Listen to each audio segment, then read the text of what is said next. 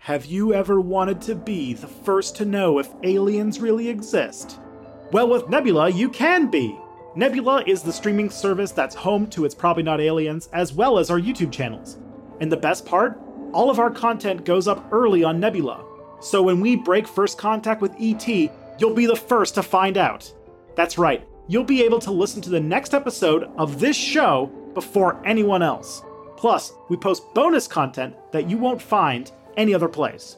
And the best part? By signing up for Nebula at nebula.tv/probablynotaliens, you're directly supporting the show and both of us. So don't wait any longer. Join Nebula today and be the first to know if this time it really is aliens.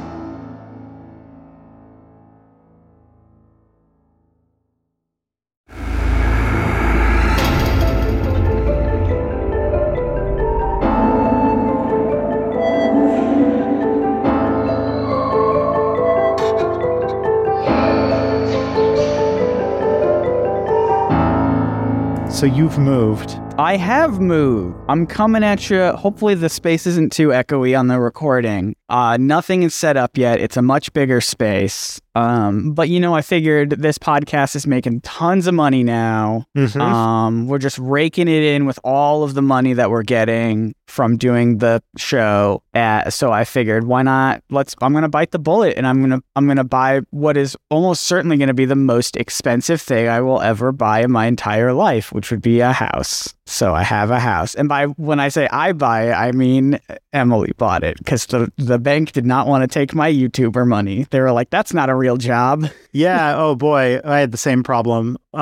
Yeah. Where anytime you try to do anything when it comes to like loaning, like anything that has to do with collateral or needing verification, like this came up when looking for a place to rent too. Anytime somebody asks you what your job is, you have to be like, all right, sit down. It's going to take 5 minutes. I promise you it's a real job. I promise you I make money. They did not care. They did not care even a little bit. That's the life of being in a new industry that didn't exist when we were children. But here's the thing, Tristan. I'm coming at you live. I'm coming at you from high-speed fiber optic internet right now. Me too. I got fiber optic a couple weeks ago. Yeah, this is now a high fiber podcast. It is. It's the brand muffin of podcasts. You listen to this podcast to keep you regular. That's what we're about on this show. Welcome to the Metamucilcast. This music slides in and out of you like... That's right. In and out, nice and smooth. We are going to... I feel like our banter is going to be quicker. We don't have to wait on each other, the slow speeds of the internet, I say a joke, it takes you a couple seconds to respond and laugh, and then we move on. Now I'm going to tell a joke, and you're going to start laughing before I even finish the punchline. That's how fast the internet connection's going to be. It's like, it's transcending time. It knows what I'm going to say before I say it. I agree, and also doubly so, because that is the reason why it would take me so long to laugh. Yeah, it was only because of the internet connection and not because of my jokes being less than stellar. It was just the internet. Yep. All right, we got to fix the internet. That was a bit of a long pause. Maybe we got to reboot the router or something here. Let's do the podcast. Let's see how this high fiber podcast comes together. Yes, hi, this is the Brandcast. This is the whole wheat cast. This is the whole wheat cast just for adults. It's like when you go to IHOP and you get the pancakes that are just for older people, like it'll be like the whole wheat bran nut pancakes. And that's what this podcast is. Yep. Now that we're both in our 30s, whole wheat is important to us. We need it. Oh, yeah. This is a podcast called It's Probably Not Aliens. And we take a look at ancient aliens and ancient astronaut theory, and we look at their claims while also mostly debunking them and really just learning about the really cool history behind the real life people, places, things, time periods, all this cool stuff. We learn a lot, and it's not because of me. My name is Scott Nicewander. I know nothing. I come into this podcast. Well, normally I say like a fresh baby boy, but I think we've established multiple times in this intro that I am not a baby boy. I'm an ancient soul. You're a baby to your 30s, and your 30s. That's true. This is the trick: is that as a person who will be turning 35 this year, that your 30s is a new phase of life, and so you're kind of a baby to being a full established grown up. That's true. I'm a baby 30-year-old. That's fair. So wise from the ancient 30-year-old over there.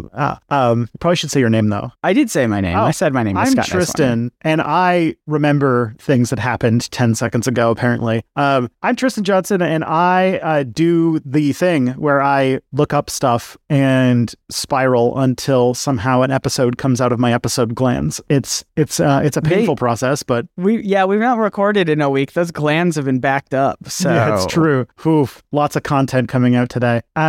Yeah, because you've been moving. I've been moving. That's why we're late on things. So apologies for late episodes these last couple of weeks. Mm-hmm. We're getting it back together. Yeah, getting the band back together. So yeah, we're going to talk. Speaking of bands, we're going to talk about the Foo Fighters today, which is a thing that people have probably. This is an interesting case of where something named after the Foo Fighters has since become more popular than the actual phenomenon it's named after. So we have to start by inevitably getting out of the way that we're talking about the Foo Fighters today, and it's not the band, but I'm going to talk a little bit about the band so that we can get in before approximately the entire internet tells us about the Foo Fighters band. Please do. So yes, for those who don't know, the Foo Fighters, the band, is a band that was started by Dave Grohl, who was the drummer for Nirvana. And then in April of 1994, there was an abrupt breakup of the group for reasons that are for interesting reasons that have to do with the abrupt exiting of the band by the head Kurt Cobain. That's a way to put it. Yeah.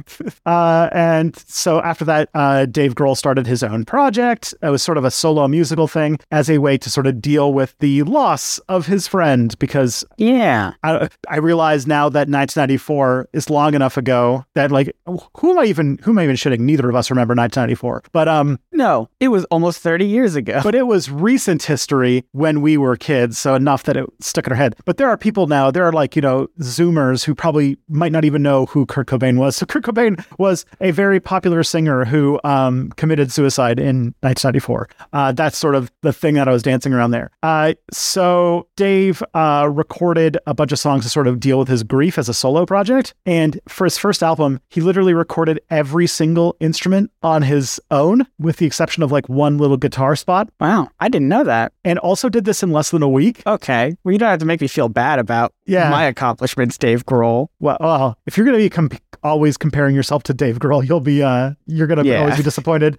But apparently he was a big UFO head and was really into reading stuff about UFOs. So when he made his debut album for this, what he thought was going to be a temporary one-man solo project, right? Like just like a one-off thing, he called his band the Foo Fighters, sort of as a gaffe, because he basically thought that the band would only last for about a month and a half. So he named it what he quoted as the dumbest band name ever. That's funny. And now it's now more associated with Dave Grohl and the band than like the actual thing that we're going to talk about today. Yeah.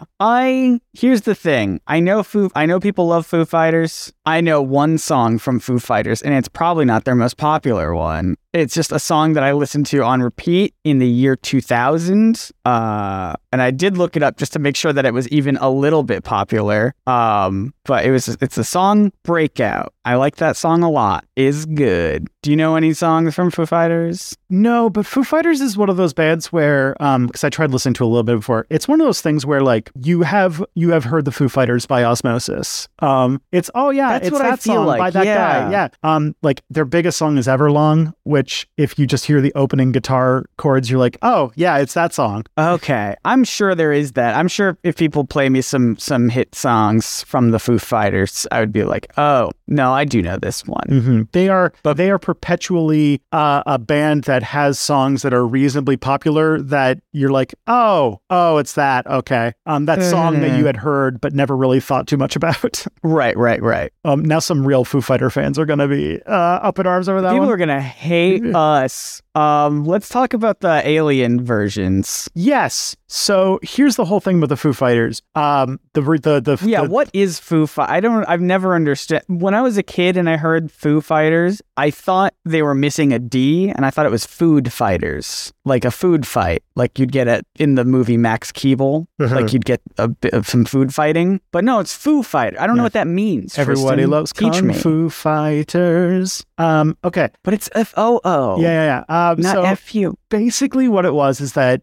during World War II, there were reports by military pilots of seeing strange lights and objects in the sky. Mm-hmm. And the idea is that they were either some form of advanced World War II technology, so we're kind of following up directly on last week's episode, but also the theory that these are mysterious extraterrestrials, which is an interesting prospect because it was seen on both sides of the war. So we have reports from the Germans and Japanese seeing Foo Fighters as well. And gotcha. And also it's sort of like, because 1947 is Roswell, it's right before the big UFO explosion. So what's going on here? What is going on here? What is a Foo Fighter? And this became a big deal. People were trying to figure out what they were, and eventually they ended up getting it called Foo Fighters, and the debate went on for decades about what these things actually are. So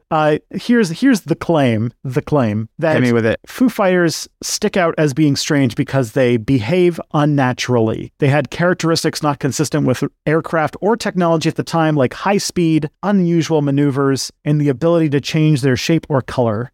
People were not able to identify or explain what they were. The military never actually came to a conclusion as to what they were, which makes people think that they might be aliens. Alien. Also, they were reported by multiple pilots and witnesses, so that makes their accounts more credible as to being like, not just one guy's story. Yeah. And there's, according to ancient astronaut believers or UFO people, I guess this is a just quotation marks UFO around ancient, but yeah. But like the idea is that there's not a lot of great compelling natural explanations to what this could be. So some are like saying that either this is aliens or some sort of high-tech hidden technology, and that the military is just covering it up. So that's like the long short end of like what people are trying to claim as the Foo Fighter phenomenon. Gotcha. All right. So Foo Fighters are just like, is this just like a different just word for like UFO basically? It's basically it was basically a term for UFO before the term UFO existed. Gotcha. All right. So just like weird stuff in the weird flying things in the sky that can change color and shape and like fly around in weird patterns and things. We don't know what they are. Yeah, if you want to solidify it all together,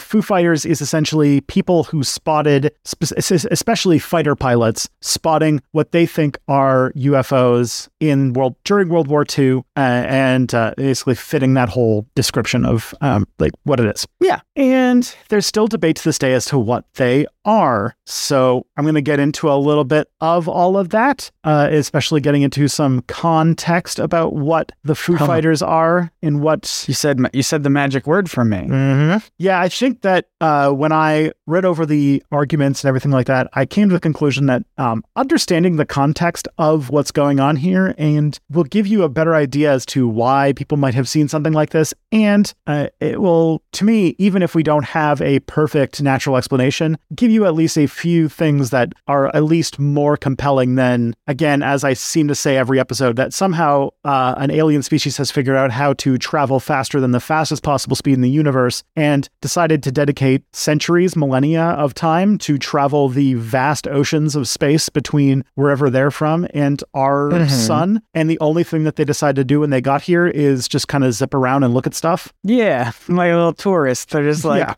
Oh, this is Earth, huh? Wow. It's a lot of people just zipping around. Got their That's little, fun. especially it's like during World War II, they're like, oh, look, they're putting on a little show. What's all this about? Oh, this is fun. Oh, look at them. They're like fighting. That's cute. What's interesting about that actually is this does give me some memories of, oh, this is going to get some spice. A book series that is very popular in extremely niche circles, but I have tried to read like 3 times and it is just unreadable to me. And that is an alternate history novel series by Harry Turtledove, who is like the biggest alternate history author, where aliens invade the Earth during World War II. Okay. Like in the middle of World War II. All right. But the aliens are from like a species that does not believe in like they're very traditional and their technology develops very slowly. So the last time they saw humans, they saw like medieval knights and they're like, oh, these guys are going to be pushovers. And then they show up and all of a sudden they're like, the technology of humans has advanced huge amounts in like the short amount of time in their minds that they're like, what the hell? And then as they attack World War II, first of all, the very problematic thing of the as a necessity to fight the aliens, the Axis and the Allies put aside their differences to fight the aliens. Yeah, you know what?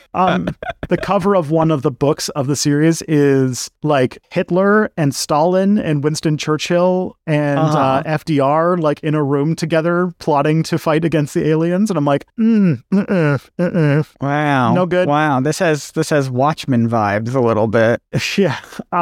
So the aliens invade, and there's like multiple books about this. This is the problem with alternate history for the most part, is that the books tend to be more fun to hear about than to actually read, because the book I'm talking about has like 20 plus POV characters, and at least one of them is a baseball player for some reason. So does he hit a home run that hits an alien spaceship and has it come crashing to the ground? Because that would be fun. I don't know, because I can never get more than 100 pages into it, because I want to read a story where it's Sandlot but with aliens. Everyone give me that story. Sandlot with aliens? Yeah. Which one's Sandlot? Sandlot? No. Sandlot's the one with James Earl Jones. And it's like all the kids and they try to get the ball back from the big dog. Aliens in the outfield? That's something. Yeah. We could do something with that. The episode of Deep Space Nine where they fight, what's it called? Where they do baseball? There's a baseball episode of Deep Space Nine. Oh, that's fun. Yeah. We're in the middle of an intergalactic war. The cast of Deep Space Nine goes into a baseball competition against a guy that Captain Sisko met in like commander school, who like basically thought he was dumb because it was a human, because the other guy was a Vulcan. And so they do a whole baseball tournament against this other team. It's one of the greatest episodes of Deep Space Nine. Anyways, fantastic. So that was my whole. We're getting distracted. Yeah, that was my whole thing about the book In the Balance and about alternate history. So, anyways, the Foo Fighter phenomenon happened at the peak of the Second World War, a thing you might have heard about, and was reported by both members of the Axis and Allies, which means that two sides of the war that weren't necessarily talking to each other were reporting on events going on that worked. They were given the name Foo Fighters by the Americans. Okay, this is my question. What does it mean? The country that called films movies because the pictures move gave them the nickname Foo Fighters, because this is wild. It actually kind of touches into Scott's territory. Yeah, okay. So there was this comic strip by Bill Holman called Smokey Stover. Okay. And in that there was a term called just like foo. There's like a foo character that was just like a sort of word used by Holman in the comic strips to reference things that were strange or unusual. And this comic strip was really popular to the point where people were actually painting pictures of Smokey Stover and a character called Spooky on the nose of their airplanes, kind of like on bomber aircraft. You've seen that kind of thing, and like, you know. Oh, absolutely, absolutely. And so I guess because that's a term for things that are strange or unusual, that's where the nickname Foo came from, for Foo Fighters. That's interesting. I've never heard of this. I'm more of a comic book guy than a comic strip guy, but I gotta admit, comic strips, a lot of fun history there. And they were really popular in the 40s too. Absolutely. It's long before Garfield at this point. Yeah, I was gonna say there's no comic books really at this point because they weren't around until 30. World War II was like happening by then. 37? Yeah. This is the 1940s, so they're Superman firmly exists. Superman exists. Captain America was literally made as propaganda during this war, if I remember correctly. So there are comic books, just they're like, 10-cent things that 8-year-olds buy. So that's like, keep in mind, like, huge deal.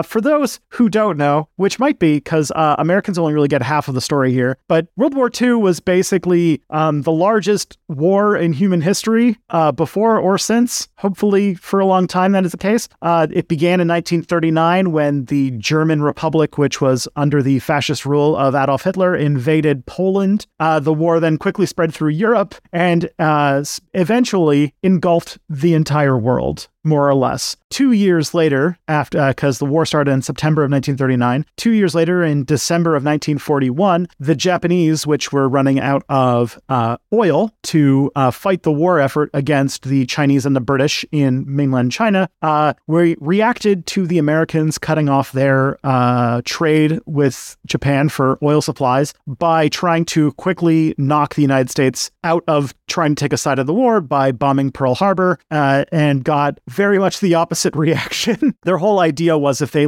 just destroyed the American Pacific Fleet, that America, which was already at this point neutral in the war, would back off. I say neutral. They were not that neutral. They just weren't actively fighting. But either way, it resulted in the United States declaring war on the Emperor of Japan and at the same time also getting involved in Europe. And yeah. But now it's our problem. There's that, you ever watch, I always think of that Robot Chicken sketch, do you know what I'm talking about? Where it's like all the countries are represented as like kids in a elementary school classroom. Oh, and no.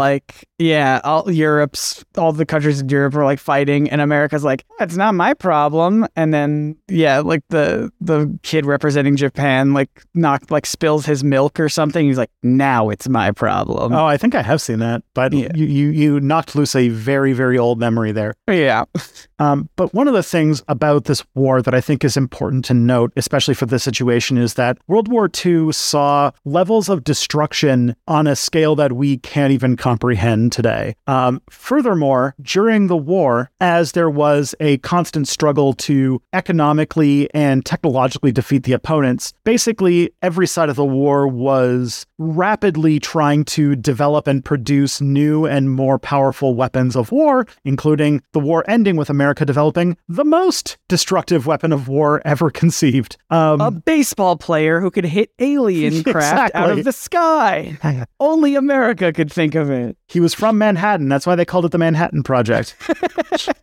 But one of the things that's important for understanding in this situation is that it was one of the big wars that used for the first time, I shouldn't say for the first time for some of these, but at least extremely developed a lot of these technologies that have to do with radar and radio and lots of communication technologies. Because the last big war, World War I, ended in 1918. And in 1918, radio was nowhere close to where it needed to be like a mass use of communication. I think there were still telegraph lines and stuff like that during that war. Yeah, you had to put wires down and such. Yeah, so this is the first war that has radar tracking, that has radio communication, and it seemed like every other month there was some new weapon that was coming off of the assembly line in one country or the other. Not as much as World War I, but still, which World War I started 2 years after the Wright brothers and then ended with fighter planes. So oh my gosh, way bigger deal. But either ways, it means that technology, especially in aviation, was in a rapid state of development, including radar, used to detect enemy aircraft and ships, and communication. The military also were basically inventing new planes and stuff like that were faster and more maneuverable over and over again. So we were every other month seeing a new airplane that could move faster, maneuver faster than anything that had ever been seen before. Which, then when you see that that the Foo Fighters, when people are seeing Foo Fighters, they might be like thinking like, oh, this is like just the next step because we keep seeing these new step ups in technology over and over again. So these might be this is just be the new thing that people are putting out. This is it. Yeah. Also important to mention is for very notable reasons, the pilots, a lot of them who saw Foo Fighters were under what I could only call extreme amounts of stress and different anxiety because they were literally doing a war. They were doing a war and they were in the air, which is a place where humans are not meant to be naturally. Flying, if think about it, you're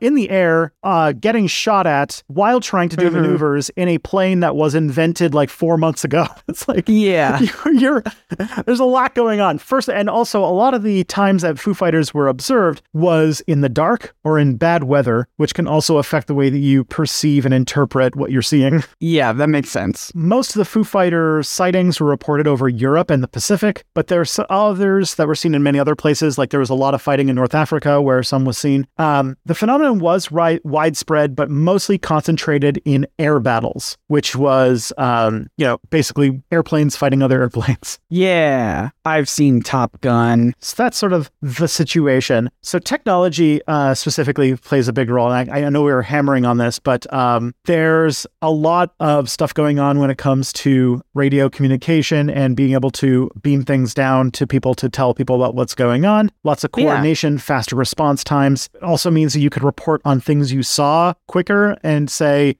rationalize or think less about what it is you saw so people can, I have to think about it in a way that that can make complete sense. Yeah. So, because in some ways, this is a form of communication that we are very used to and something that will be hard to convey because of norms. So like right now, we're on the internet. We are talking with probably like less than a second of delay across thousands of kilometers, or not thousands, like hundreds of kilometers, probably over 1,000 kilometers. We're like on very different parts of the continent. That is wild if you really think about it from a technological point of view. Now, during World War II, using like radio had been used in the past. Like, radio, like 1930s, there was already like radios in most people's homes. But in the sort of chaos of war, that sort of instant level of logistics is, it's still new. It's still novel in some capacity. And in the past, if you saw something weird, you had time to maybe check something out or think about what you saw before you went back and told your story about what happened. If you are in an airplane with a built-in radio, you don't have to land before you report on the thing you saw. You can just call it in. That's right. And even if you,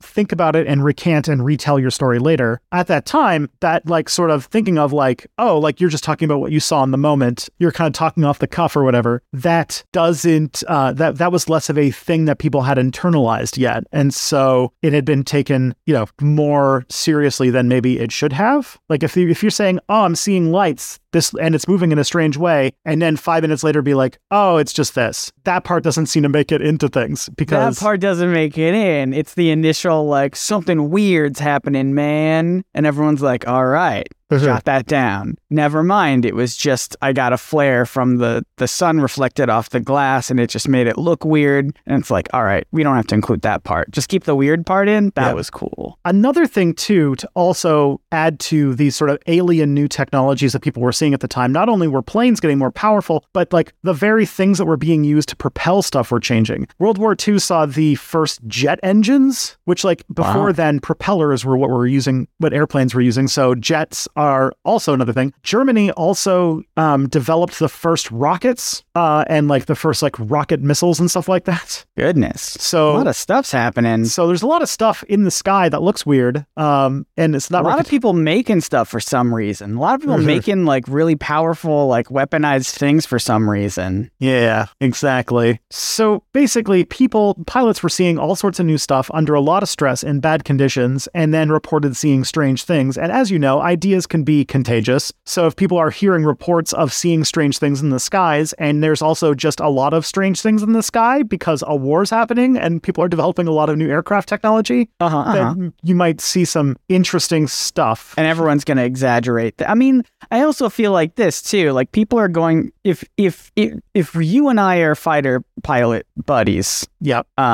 which we would be in another life, I guarantee it. If you saw something strange in the sky, there would be a part of me that would almost want to try to one up you a little bit too, and be like, yeah, well, I saw this happen, and it was even weirder than what you saw. I saw two of them, and they were dancing. So think about that. Also keep in mind that like a lot of the people, and this, now that we're, older people, Well, a lot of the people fighting this war were like 18 to 22, right? Like, that's true. so there were people who That is like hard. learned to That's become hard to imagine.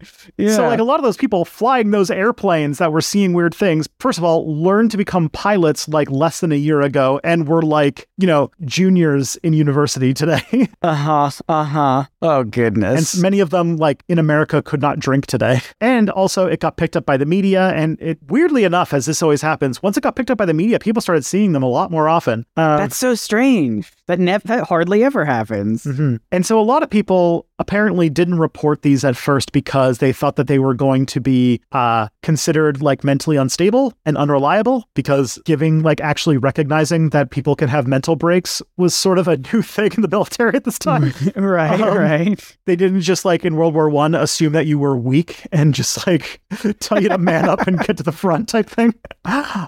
And also that people were on the lookout for experimental aircraft and stuff like that. So Of course. and they had just learned how to fly. Yeah, 100%. So that's all of the sort of sketchy context that it can show that there is a lot of room for non-alien explanations to possibly explain all of the Foo Fighter phenomenon. But then there's then we look into what these things could be. And so after the war, there was an investigation into the phenomenon, and this investigation was done by the USAF, or the U.S. Air Force, and Europe's intelligence in 1945, and the research included former members of the Luftwaffe, which was the German Air Force. Gotcha. And with this group of scientists and engineers looking into this balls of fire phenomenon, they were trying to figure out whether or not there were basically secret German aircraft projects that they just weren't finding. And they basically tried to find an answer, but they found no secret weapons program. And at that point, they sort of just said, okay, we can't explain what the sightings were based on that.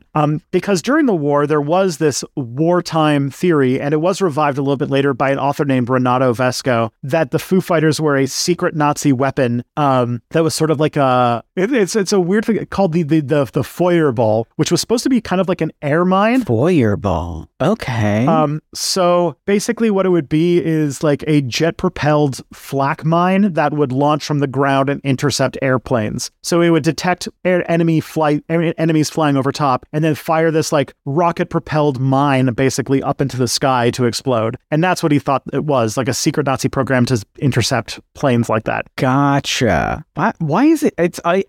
So many of these theories that we talk about always come back to this like secret Nazi weapon. It was a secret Nazi weapon, everyone. Oh, the Nazis did have a lot of secret weapons. As I mentioned earlier in earlier episodes of the show, that there was the Wunderwaffen program, which was like their desperate attempt to develop new technologies with like stuff they had left over in order to make something that would be like an ace in the hole so that they could turn the war around. But the V2 rocket program, which was headed by Dr. Werner von Braun, who used slave labor to build the first rocket-propelled missiles that were used to attack, I think they were used to attack England mostly. And then he went off to become the head of NASA. Fun stuff. Awesome. Yeah, fun stuff. So there was like the reason why people latch onto it is because there was a bit of it going on, but of course people's imaginations ran wild. They did have an Atomwaffen program where they were trying to develop a nuclear bomb, but they abandoned it very early on. So according to the theory, though, Vesco says that that special SS units had these Feuerballs, which is the German word for fireball. Okay. That were sort of tortoise shell shaped things. So basically, like blue shells. They were loading cannons with blue shells from Mario Kart and firing them at nice at things.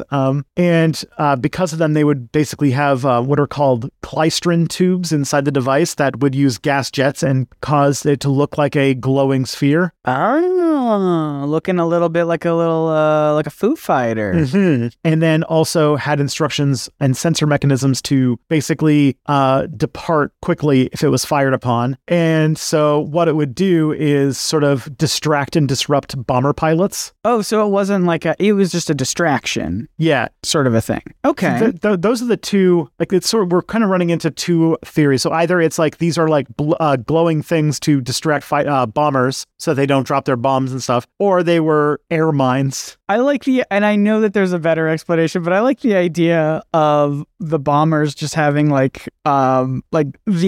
very low attention span where it's like, all right, I'm going to go. Ooh, shiny. Yeah, exactly. It's like, I'm going to go bomb this. Oh, what's this? It's like Hold on 1 second, everyone. I got to check this out. This dog looks from fun. Squirrel. Yeah.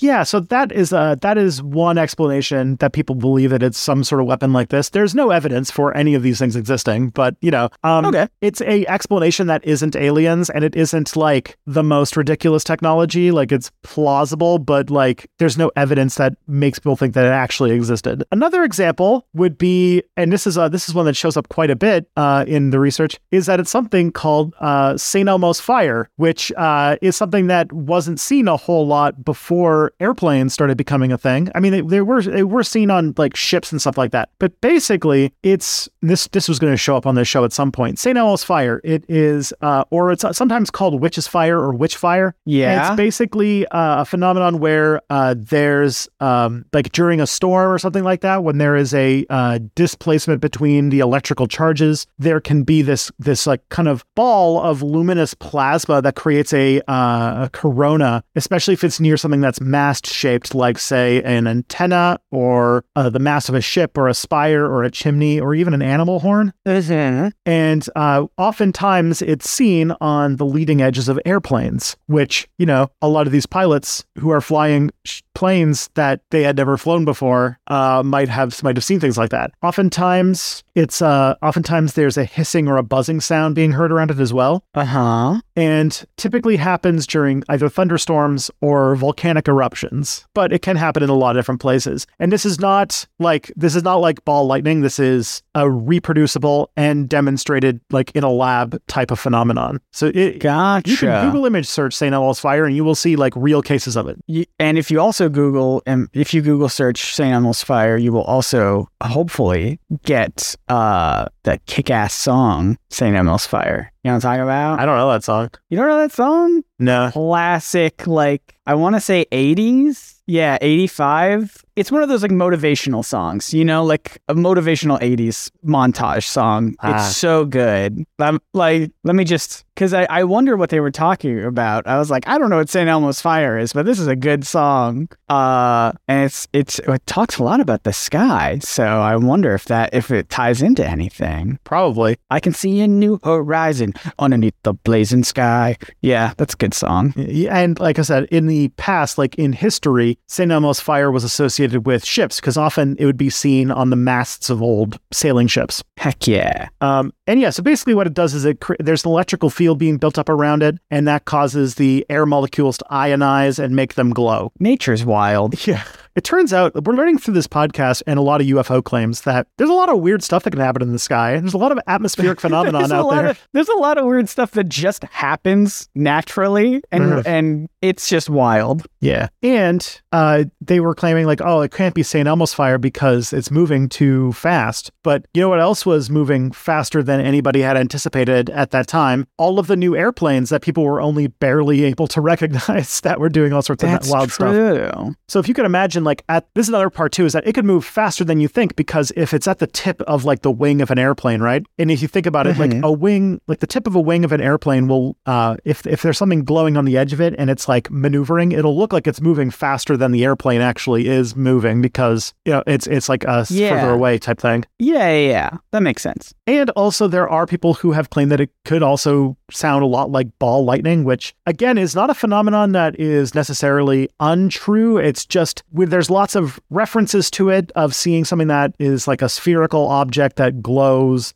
typically associated with thunderstorms, but it's never been reproduced in a lab. But it's not a thing, but we just haven't been able to demonstrate what it is. Yeah, we've talked about it a few times before. Mm-hmm. Also, there was an interesting study in 1945 that also might come to the beginning of a conclusion of what this could be, and that is that the Navy started to experiment on nighttime aviators, and specifically the seeing of visual illusions, because apparently a lot of these pilots, especially at nighttime, were experiencing acute vertigo, which is a term for when somebody has a sensation of movement or of surrounding objects moving when they're not. So it could be that they're seeing these things moving or feeling like they're moving faster than they are because they're experiencing vertigo, which was a phenomenon that was happening with pilots flying at night. Vertigo can also be associated with nausea, with vomiting, sweating, problems walking. So that's sort of like, it's dizziness. Yeah. I experienced a pretty strong case of this last weekend because I tried VR for the first time. Oh no. I tried VR no, it wasn't bad, but like I tried VR for the first time, and one of the last things I did right before it stopped was like a sort of simulated roller coaster ride. And the VR session ended right in the middle of the roller coaster ride, and so it just turned off right away, and then it came off, and I was just like, whoa.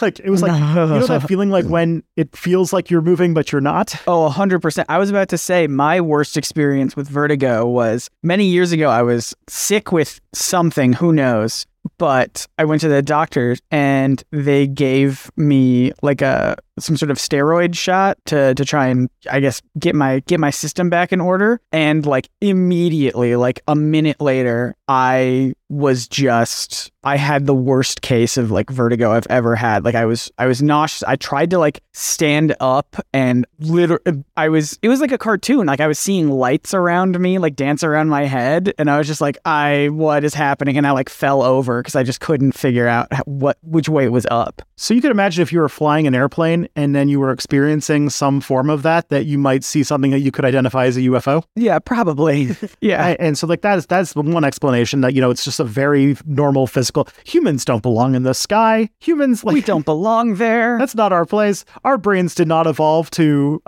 fly fighter planes. So there's gonna be lots of. And furthermore, and this is interesting, is that there's also possibly psychological reasons people might have hallucinated things like that. Which is so there was in this study there was a person by the name of Dr. Edgar Vernacki, who was the flight psychologist on the same project, and came to the idea that on top of the vertigo, basically saying that pilots don't have sufficient information about phenomena of disorientation, and as a corollary are given considerable disorganized, incomplete, and inaccurate information. They are largely dependent on their own experience, which must supplement and interpret the traditions about vertigo which are passed on to them. When a concept thus grows out of anecdotes cemented together with practical necessity, it's bound to acquire elements of mystery. As far as vertigo is concerned, no one really knows more than a small part of the facts, but a great deal of the peril. Since aviators are not skilled observers of human behavior, they usually have only the vaguest understanding of their own feelings. Like other naive persons, therefore, they have simply adopted a term to cover a multitude of otherwise inexplicable events. Which means that it could be that a lot of the Foo Fighter phenomenon is that not only were they experiencing vertigo, but they don't have a good culture of language of teaching people that this is a thing that could happen to you. And right.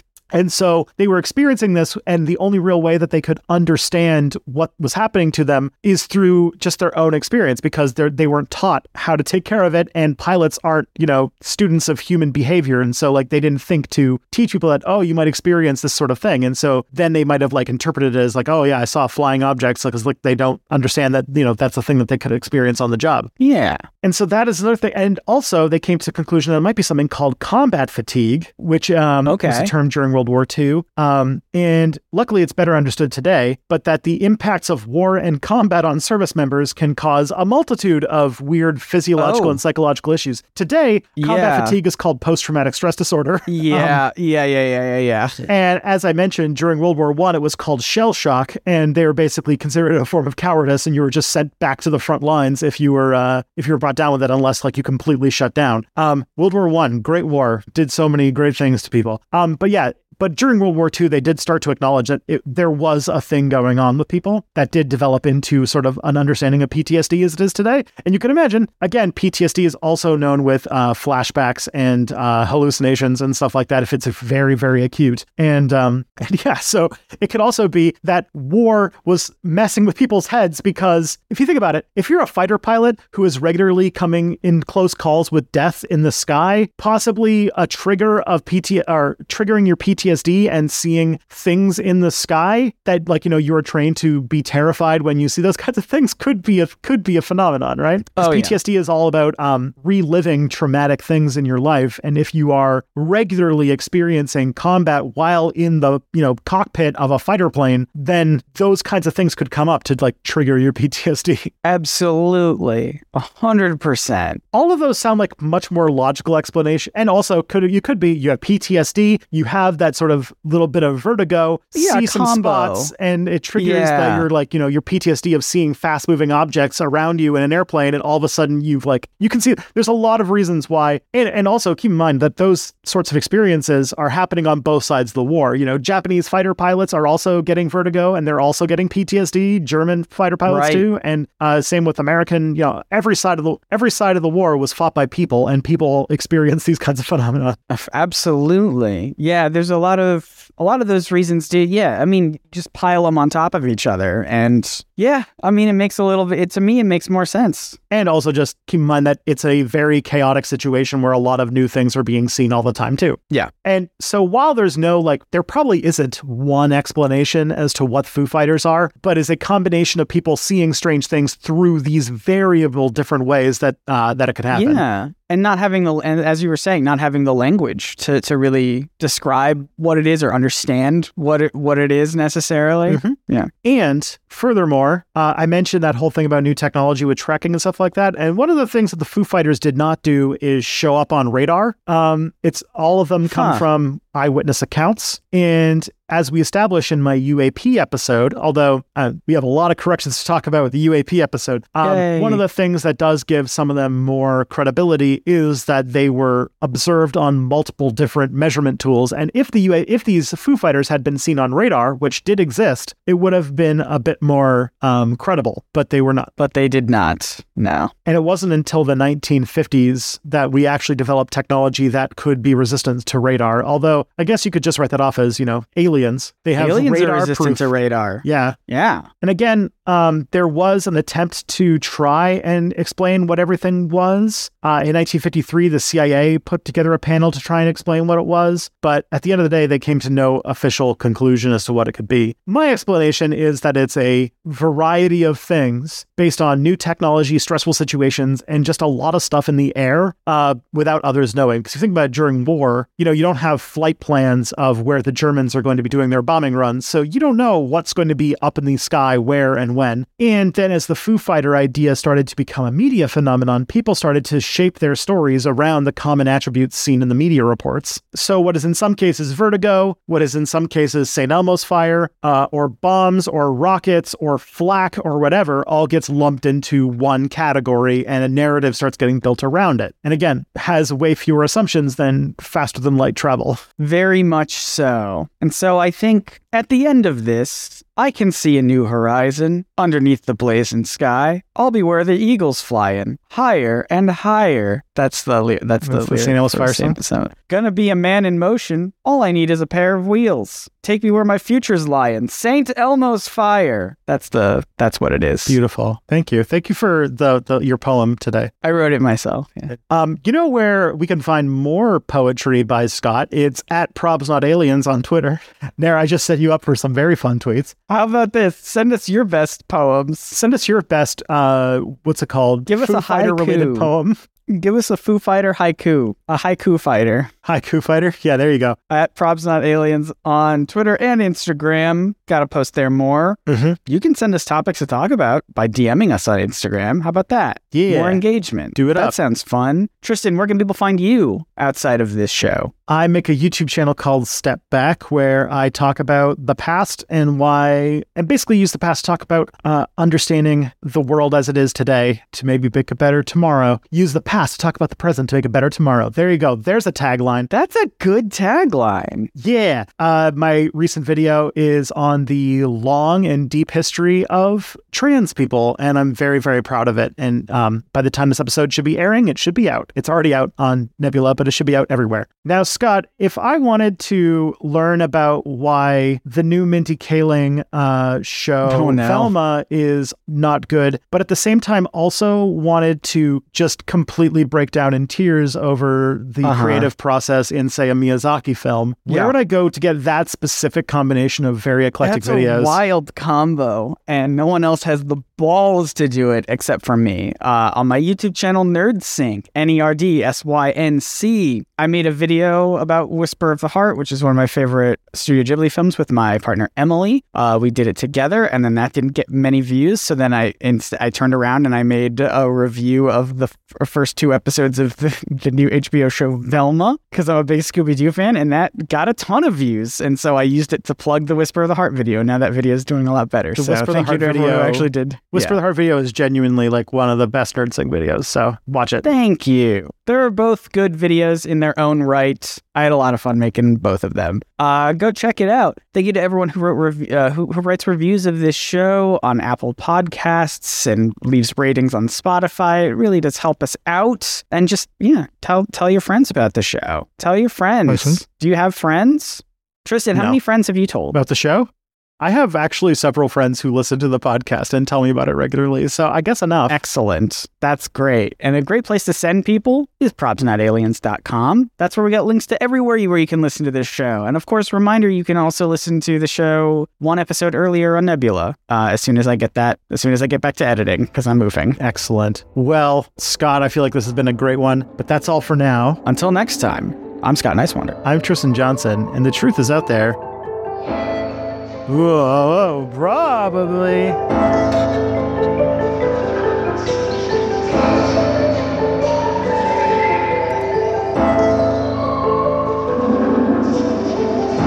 Oh no, he's got vertigo. Yeah, that was my vertigo. Don't throw up on the microphone. It's a nice microphone. It is. It's nice. Hello, microphone.